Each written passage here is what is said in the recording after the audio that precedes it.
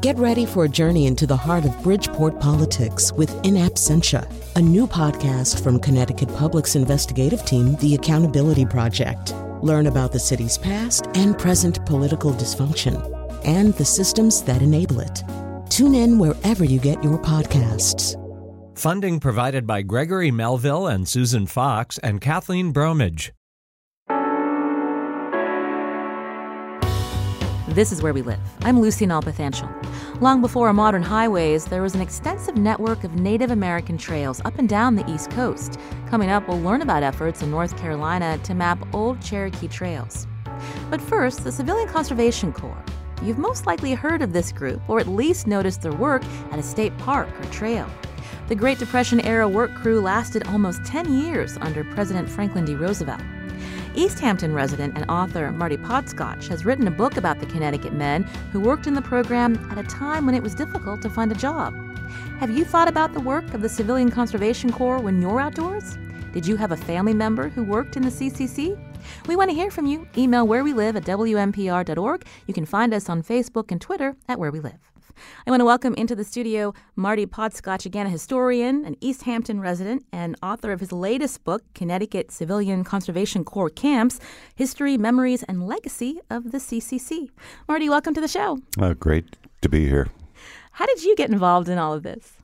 I first got involved with the Civilian Conservation Corps when I was doing research on books about the Adirondack fire towers.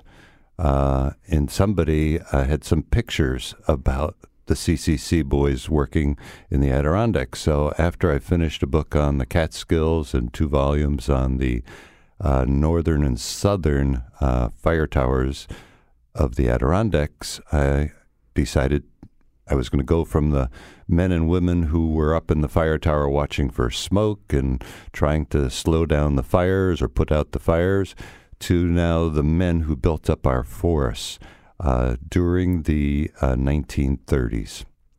Now, I mentioned the CCC was part of the New Deal program under President Roosevelt. You're a historian. Tell us again, what was the thrust of this program and how easily was it created back in 1933?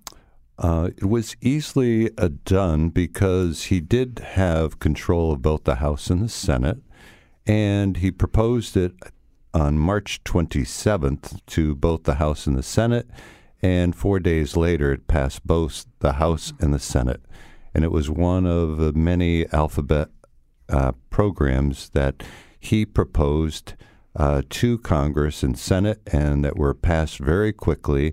And he told Congress, I want 250,000 boys working in our state forests, national parks, by July 1st.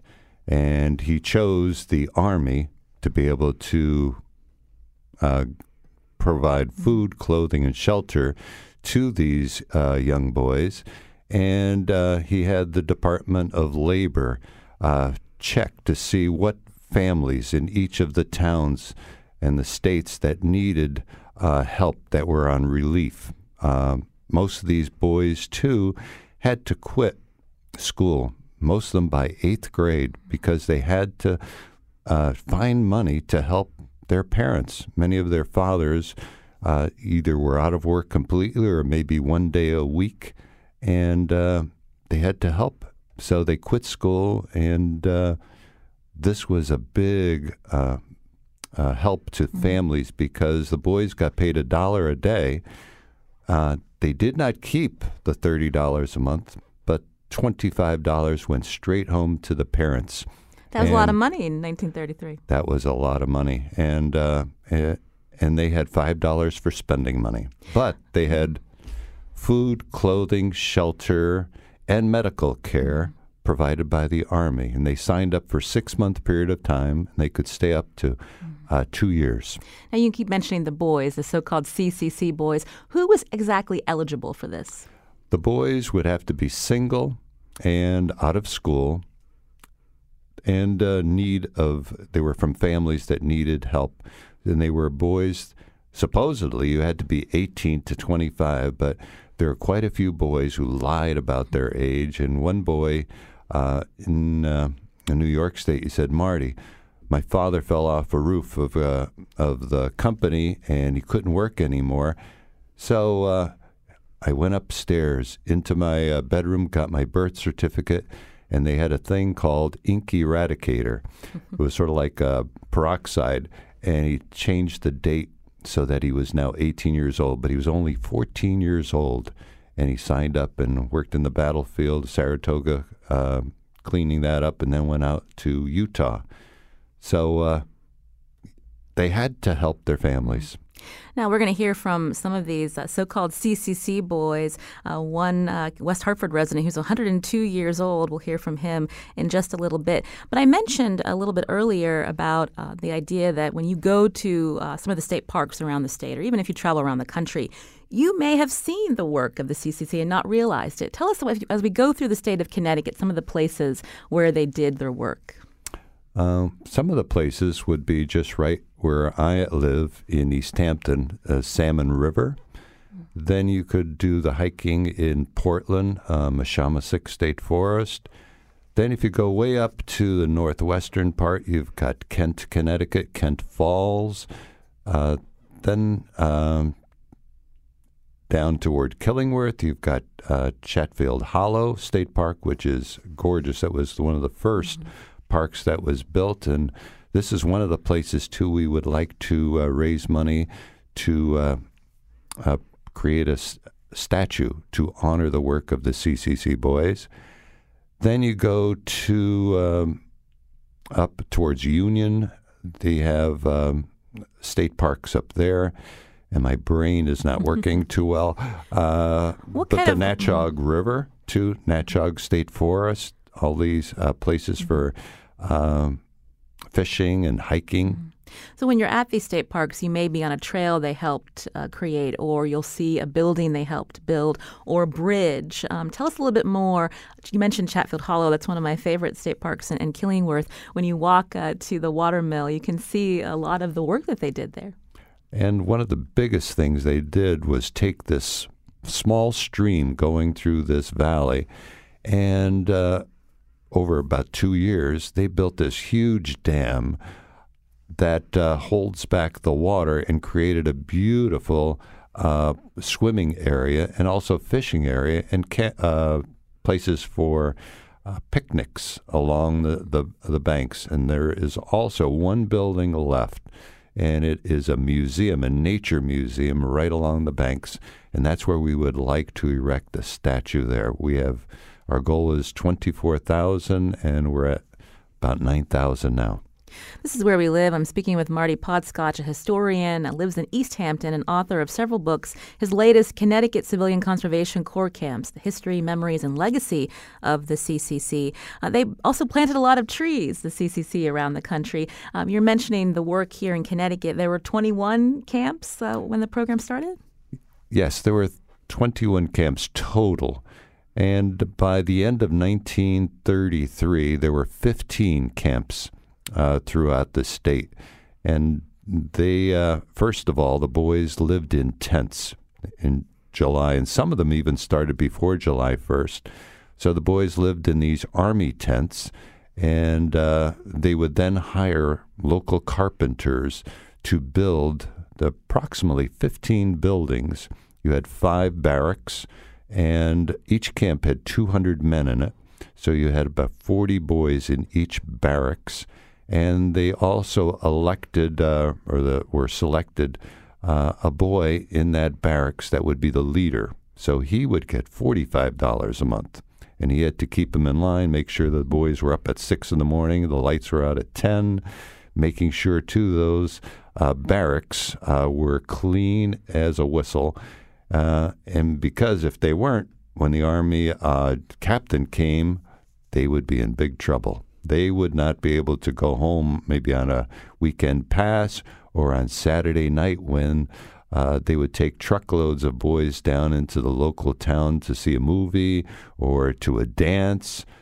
They would not be able to go or get KP duty. Some of the boys, too, on that barracks, there were selected assistant leaders. They were paid $36. And that leader and assistant leader, their job was to keep the 38 boys in line. And some of the boys, too, they had other jobs, too. Some boys would just be typists, taking care of all those Army records, which are today stored in St. Louis. So any of the children of these CCC boys or relatives who would like to find out where was their dad or where was their uncle, they could be able to get it from St. Louis, and possibly maybe we could be able to put something on your website how they could get their dad's records. Now, were these camps integrated at the time? Good question. When I did my book about the Adirondack Civilian Conservation Corps camps, I found that they were segregated. You had white camps, black camps, and there was one other camp, too, that was called veterans camps. But if I go back and tell you that Connecticut and New England was integrated, but you go down south, New York, Pennsylvania, and the rest of the South, they were segregated. When you went out west, like a lot of the boys from Connecticut, they needed workers. So one camp, quite a few of the camps in Colorado had 200 boys. They were all from Connecticut. They would go out there for 6 months.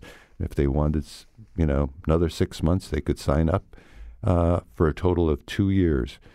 And if I go back into that camp setting, think of those 5 barracks. Then there was an officers' building where they kept the records, etc. Then there would be a mess hall, which had connected to it the kitchen. So this is where the boys would have their breakfast. If they were working in the forest, the food was brought to them by truck, and then they came back. Then they would have their dinner, or supper, you call it, in that mess hall. And the boys would all be sitting, 6 boys to a picnic table, 200 boys, and they could have as much food as they wanted. Then there was also a clinic. So if a boy did get sick, each camp, if you could just imagine this, had an Army doctor. Just like we have in schools, they have nurses. Well, they had an Army doctor to take care of illnesses. And if they were really sick, like one of the people you're going to interview, he drove the ambulance, they would take to the nearest Army hospital, which was Camp Wright on Fisher's Island. So Peter would drive his ambulance all the way to New London, put the boys on the ferry, and go to Fort Wright because they had an Army hospital there. This is Where We Live. I'm Lucy Nalpathanchel. We're speaking with Marty Podscotch, an author of Connecticut Civilian Conservation Corps Camps, History, Memories, and Legacy of the CCC.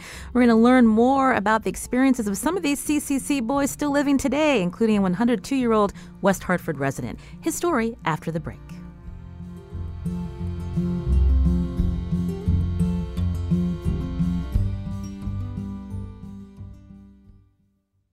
This is Where We Live. I'm Lucy Nalpathanchel. Coming up later in the show, we'll learn about old Cherokee trails in North Carolina and efforts to map them. But right now we're talking about the CCC. There were 21 Civilian Conservation Corps camps in Connecticut during the Great Depression. Nearly 3 million young men joined the Corps nationwide, learning vital skills while helping support their families. East Hampton, Connecticut resident Marty Podscotch researched the stories of the men from our state who worked in the CCC.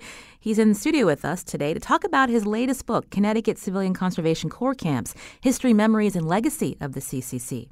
But first, some of those so-called CCC boys are still alive today.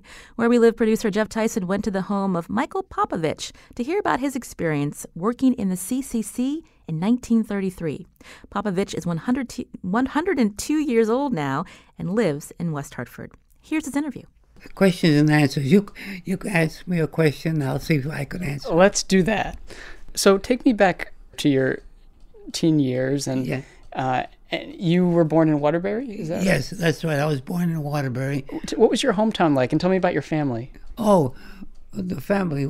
Oh, we had 5 sisters, 1 brother, and myself. I was the older one. We all chipped in together to make the house run. It was a 5-acre plot, which we owed quite a bit of money on it. And, of course, we did all our vegetables and fruit and all that sort of stuff just to survive. But I mean, there was a lot of other people doing the same thing, so we were kind of everybody in the same category. And then during the Depression, how did that affect your family? That's it. Right, yeah. Well, I was just about old enough to get a job, but couldn't get it. And my dad couldn't get a job either. Well, he worked there for a while, and then they laid off. Then went into the WPA. I remember working one day for him because he didn't feel good.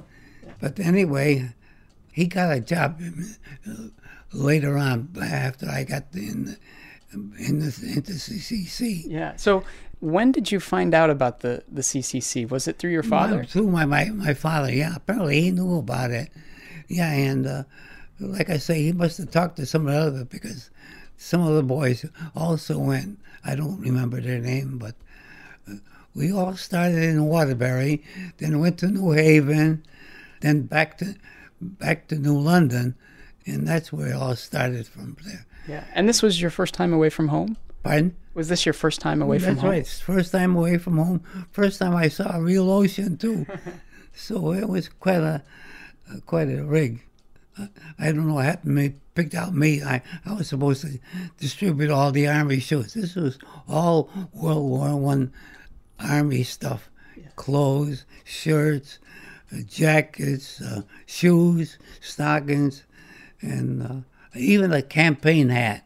Really? Yeah, that was a stupid thing. It looked like a dish upside down. But anyway, about a week or so later, we got on the old Liberty truck. Oh, geez, I'll never forget that. Had solid rubber tires, and we drove that. Some guy drove it all the way from New London all the way up to Danbury, and that's where the camp was. It's adjacent to Squanch Pond. Okay. And we got there. It was all Army stuff, so we had to put up tents, eight people to a tent. Did you know how to put up a tent that first time? Oh, yeah. Oh, no, we didn't know that. It was a squad tent, they call it. 8 people were in it. And got all that together, and of course it was all, no houses around or anything.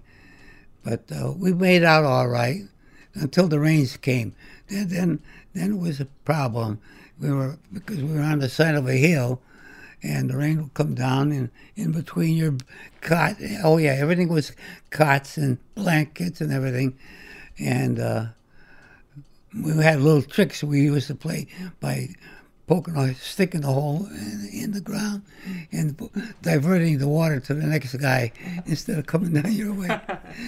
Yeah, but we had a lot of little jokes that we'd play on each other. Yeah. And tell me about the other boys that you were they from all over? Were they all walks of life? They were all over Connecticut, from Connecticut, yeah. But I don't remember any of their names or where they were from. But I do remember one guy there. At night he snored like a son of a gun. So what we did is in the middle of the night we picked up the cot and put him right next to the Squanch Pond. So if he jumped off of it, he was right going into the pond. But I thought that was a dirty trick, but it worked. And so what was your day-to-day like? What was your schedule? Day-to-day. Yeah, of course, you woke up with reveille. The guy had an old trumpet there. And we got up and had breakfast, which was made by a cook there. And, of course, we washed our own mess kits and canteens that they were also Army issue. And after that, we went to work. The area where we were must have been a forest fire about 10 years before. And this whole idea was reforestation. So we had to go up along the trail. There's some trails that were made previously, or if there wasn't any, we'd make them. And we'd cut the woods away, make a trail, and then clear 10 feet on each side of the trail of bushes or anything like that. And our job was to get rid of it and burn it or whatever. Yeah, mostly burned, yeah. And if there was a big stone in the way, we'd have to move that. And if it was very big, we'd actually have to drill a hole and blast it into smaller pieces. Wow. And so you learned how to use dynamite, is that right? That's right. We used to, dynamite and what do you call it? Drill the stone by hand.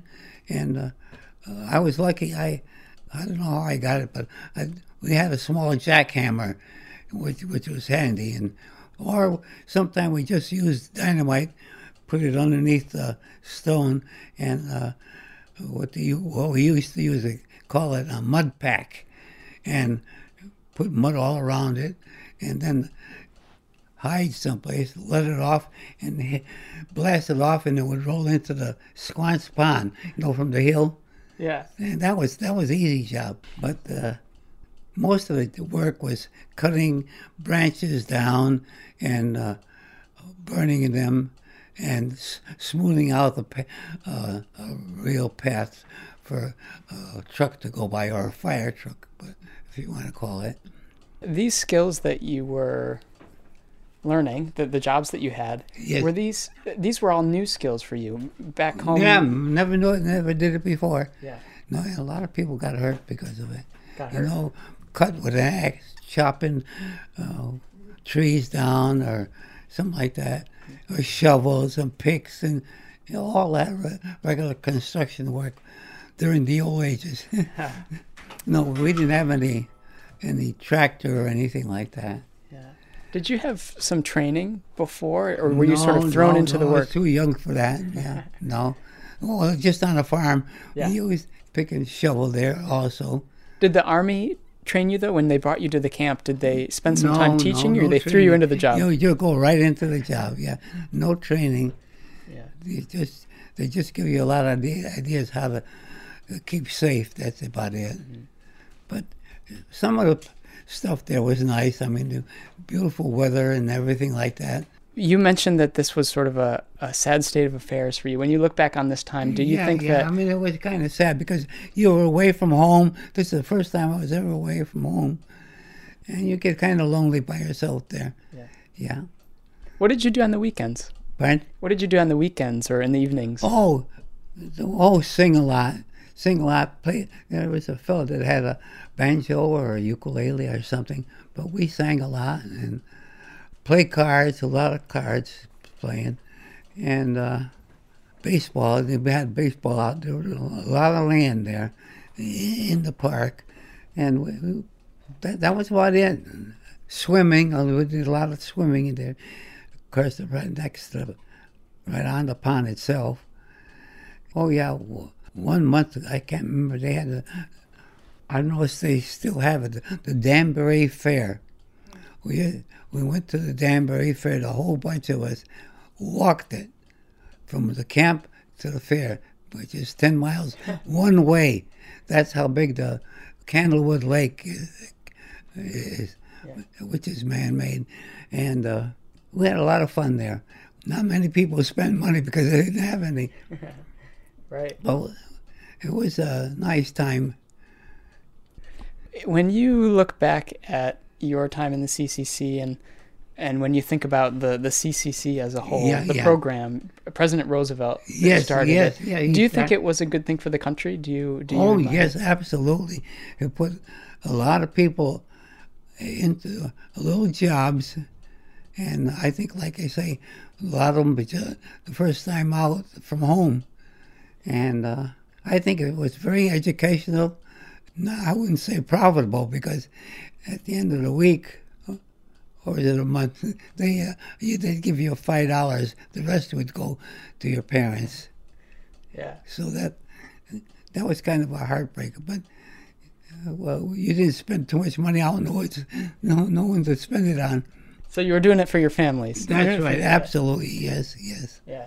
I remember after I got discharged, there was no way to get home. So I had a chisel ride all the way from Danbury to Waterbury. You hitched a ride, you said? Hitched a ride, yeah. And that was quite a thing there. And with Army clothes, a lot of people didn't know where you were. I know that the CCC doesn't exist anymore, but I know a lot of people advocate that the government or various states should have these sorts of programs again. You know what? That would be a good idea, I think, because it would take a lot of people, teenagers especially, off the street, and jobs that would be helpful for later on, because you learn a lot. Not only that, how to do it, how to mix with people, and that means quite a bit. This is Where We Live. You just heard an interview with 102-year-old Michael Popovich of West Hartford. He sat down with Where We Live producer Jeff Tyson to talk about his days working in the Civilian Conservation Corps 84 years ago. Do you remember stories from family members who worked in the CCC? Have you noticed their work at local state parks? Join the conversation, 860-275-7266. You just heard from also Marty Podscott. She's an author of the book Connecticut Civilian Conservation Corps Camps, History, Memories, and Legacy of the CCC. You were smiling a lot while we were listening to the interview with 102-year-old Michael Popovich. What stands out to you about his story? And you've interviewed lots of these so-called CCC boys. What stands out is that he still remembers all of these things that has happened to him. He's 102 years old. And the other boys, too, these stories about how they helped their families. Unbelievable how they had to quit school. And many of them went straight into World War II. They were prepared by the Army. They knew how to make their beds. They knew how to take orders. They were also leaders, too. Many of these boys who, when they went into World War II, became sergeants if they were leaders. So those were the big things. And as Michael said, I learned how to get along with each other. They learned skills. They learned surveying, driving trucks, so many different skills, or running the office, keeping track of the records, or being a cook in the mess hall. Many of these boys were sent to Army camps, big camps, maybe Fort Dix or to Fort Wright, and were taught how to cook for 200 men 3 times a day. I mentioned earlier there were 21 of these CCC camps in Connecticut, but there was one exclusively for veterans? Yes. The Niantic camp in 1933 was a veterans camp.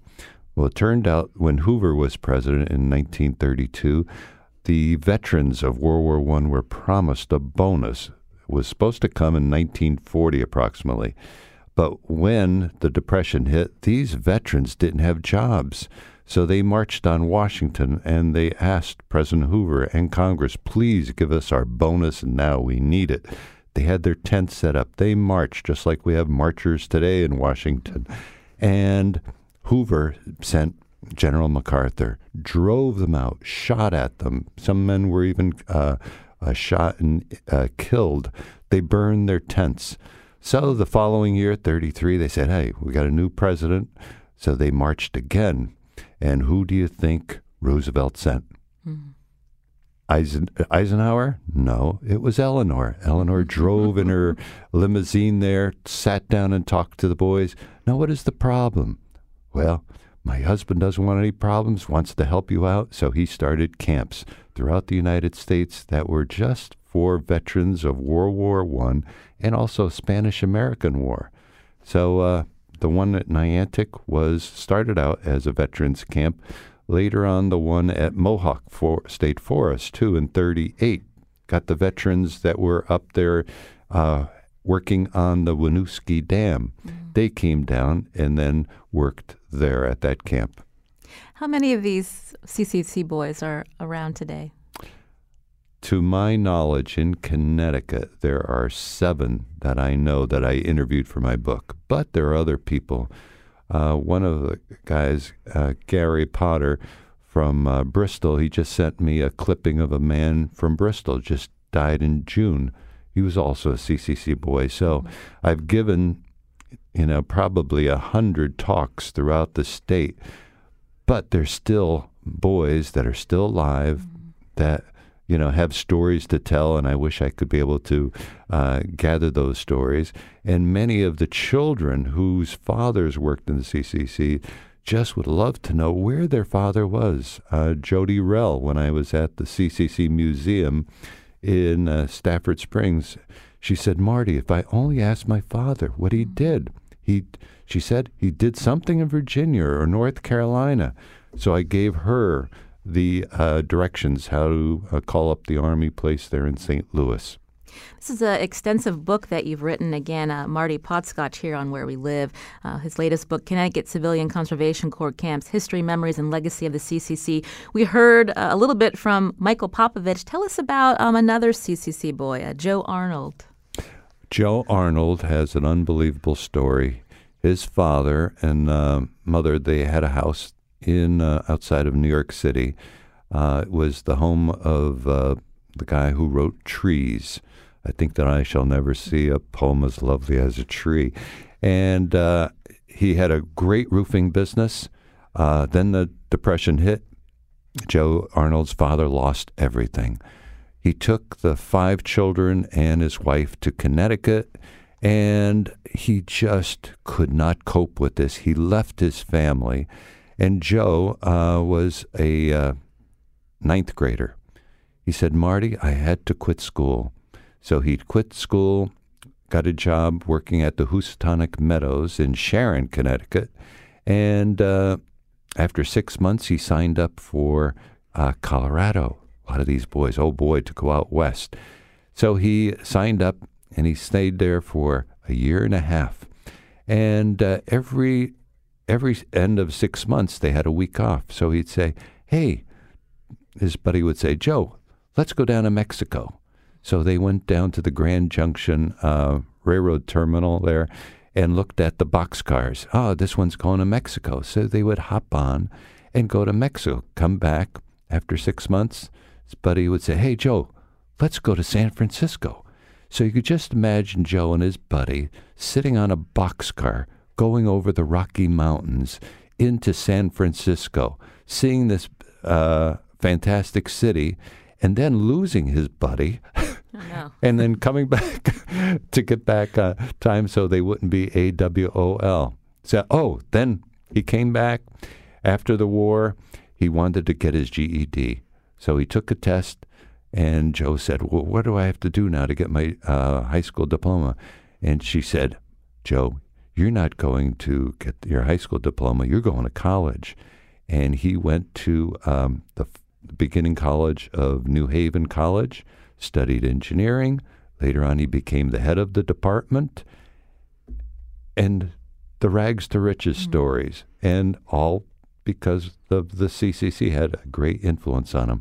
And that was a theme that you heard time and time again. Not only were these young boys learning valuable skills outdoors, they were able to send money home to family, they had food to eat, but it led them on a successful course later in life. Right. They were able to, another great guy too, was this poor boy from Norwich. He went to Stafford Springs, and then he went to World War II, got a degree with the GI Bill, went to Philadelphia to work, came back to Norwich, and he founded Mohegan Sun. So this was Ralph Sturgis? Ralph Sturgis, yes. And I got his story there in 2007. He was at a reunion at the Stafford Springs Museum, one of the best museums in the whole United States. And he said, got his story, and he said, Marty, come down to my office. I'll show you all the carvings I've done in marble. Then found out he had passed away. But I was lucky to get his story down. We just have a few more minutes left, but I wanted to ask, the Civilian Conservation Corps ended around 1942. What were the efforts through the years to bring back this kind of program? There have been efforts just here in Connecticut during the 80s. One of the programs was the YCCs, and I've met a few boys and girls who, through high school, they worked in our state parks, building picnic tables, doing trail work, etc. Then I went to Missoula, Montana. I met the Montana CCCs.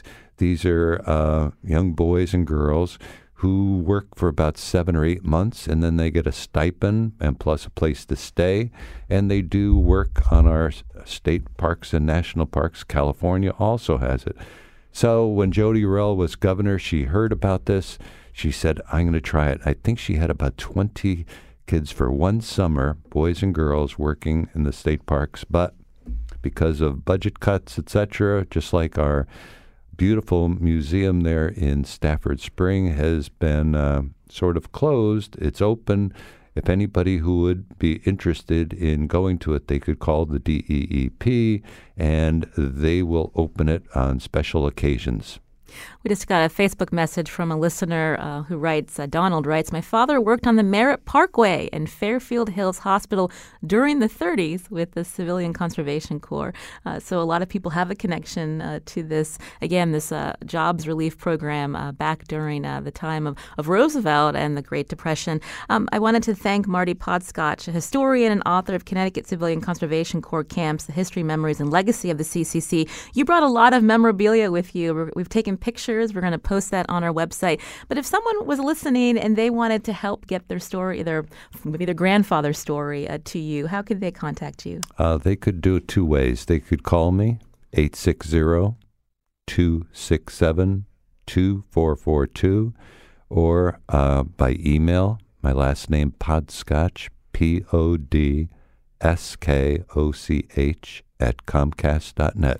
I should ask before we go, any family connection to the CCC? None at all. It was just, I just love gathering these stories. As I said, I went from fire towers to the CCC, and now I'm in Rhode Island.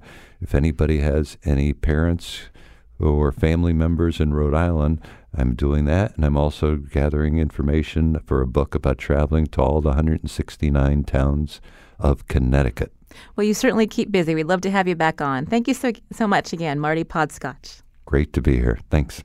This is Where We Live. I'm Lucy Nalpathanchel. Coming up next, we hear about efforts to learn about Native American trails that still survive in the woods today. That's after the break. And we want to hear from you, too. Email wherewelive@wnpr.org. Find us on Facebook and Twitter @wherewelive.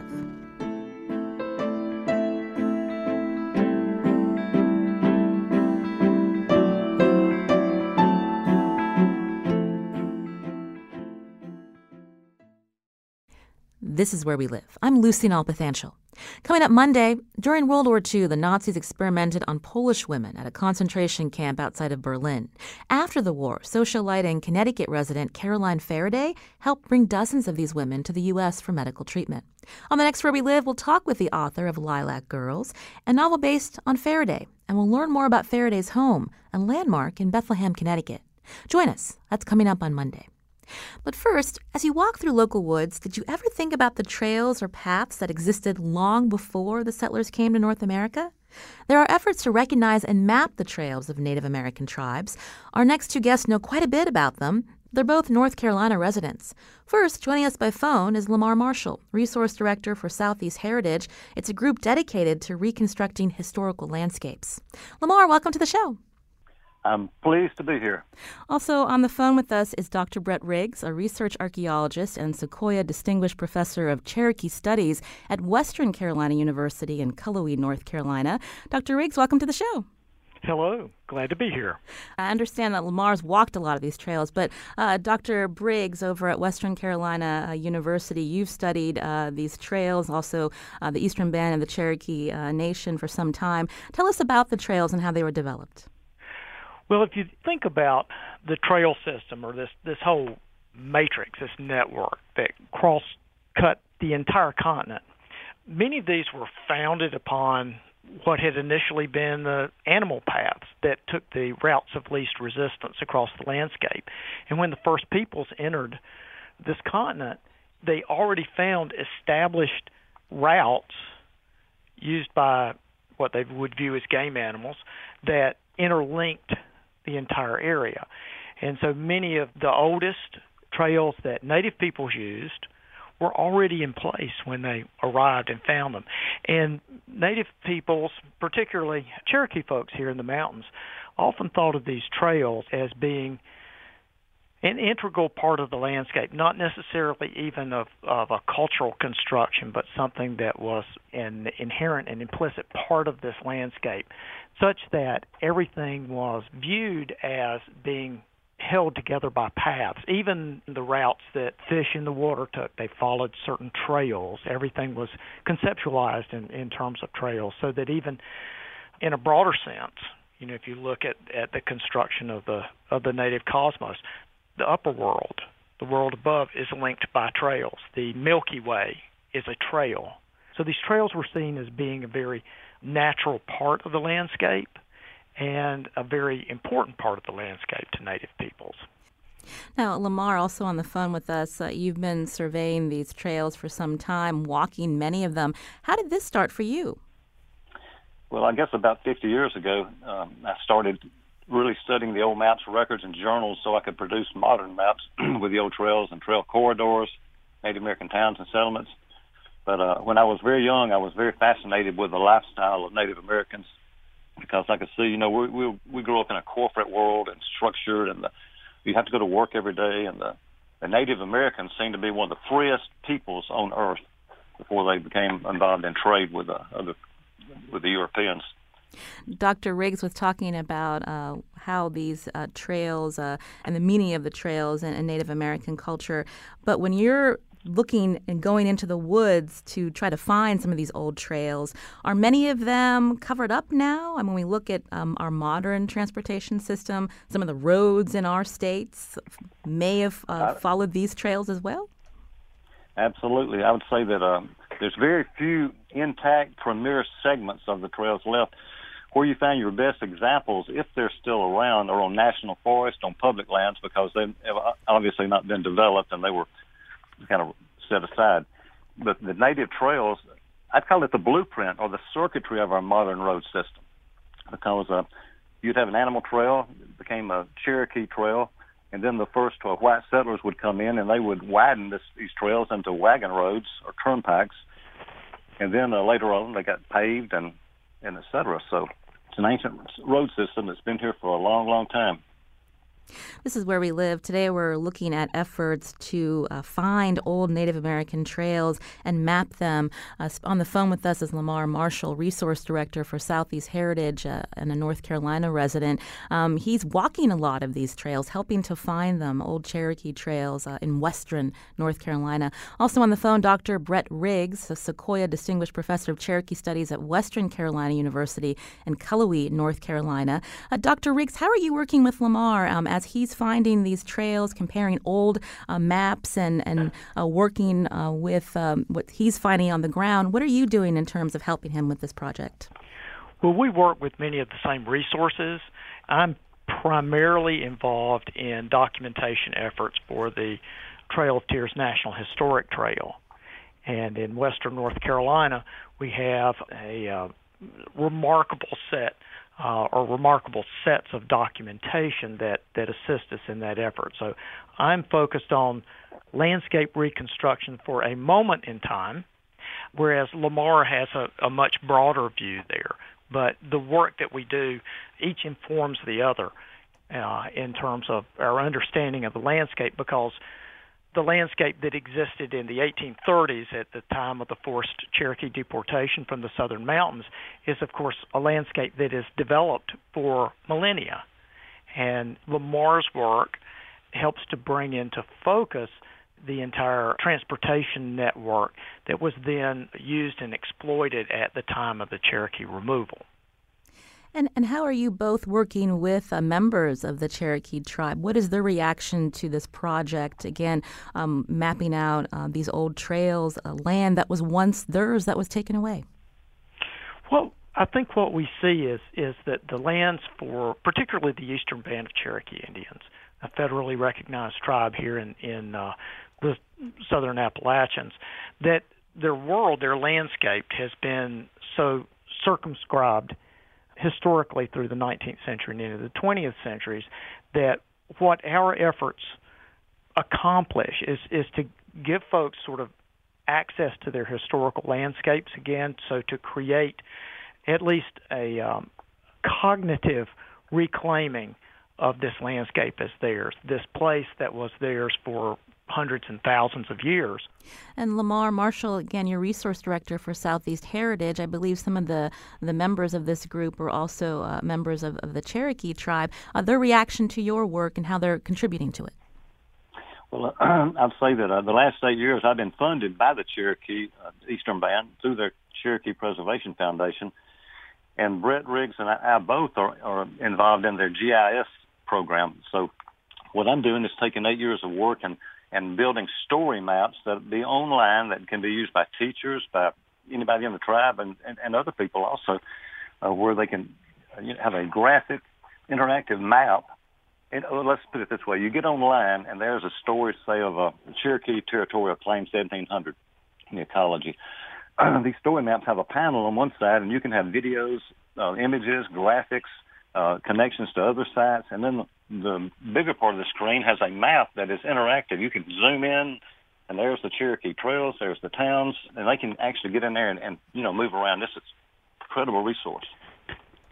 And I'd asked this earlier, Lamar, about the process, and you said that you compare a lot of the old maps. When you're out in the woods, are you literally drawing what you're seeing in journals, and how do you translate all that you're discovering to then work with Dr. Riggs in this digital mapping project?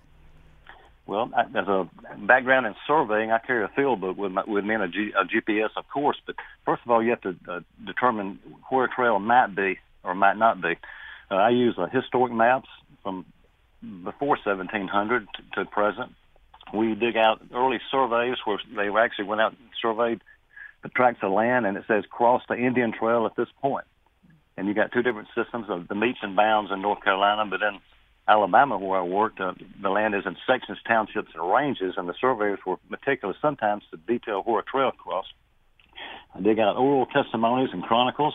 And one of the most valuable things is to find diaries and journals, particularly some of the military journals, that document mile by mile exactly, like in 1761, 1776, where they traveled and describe the landscape.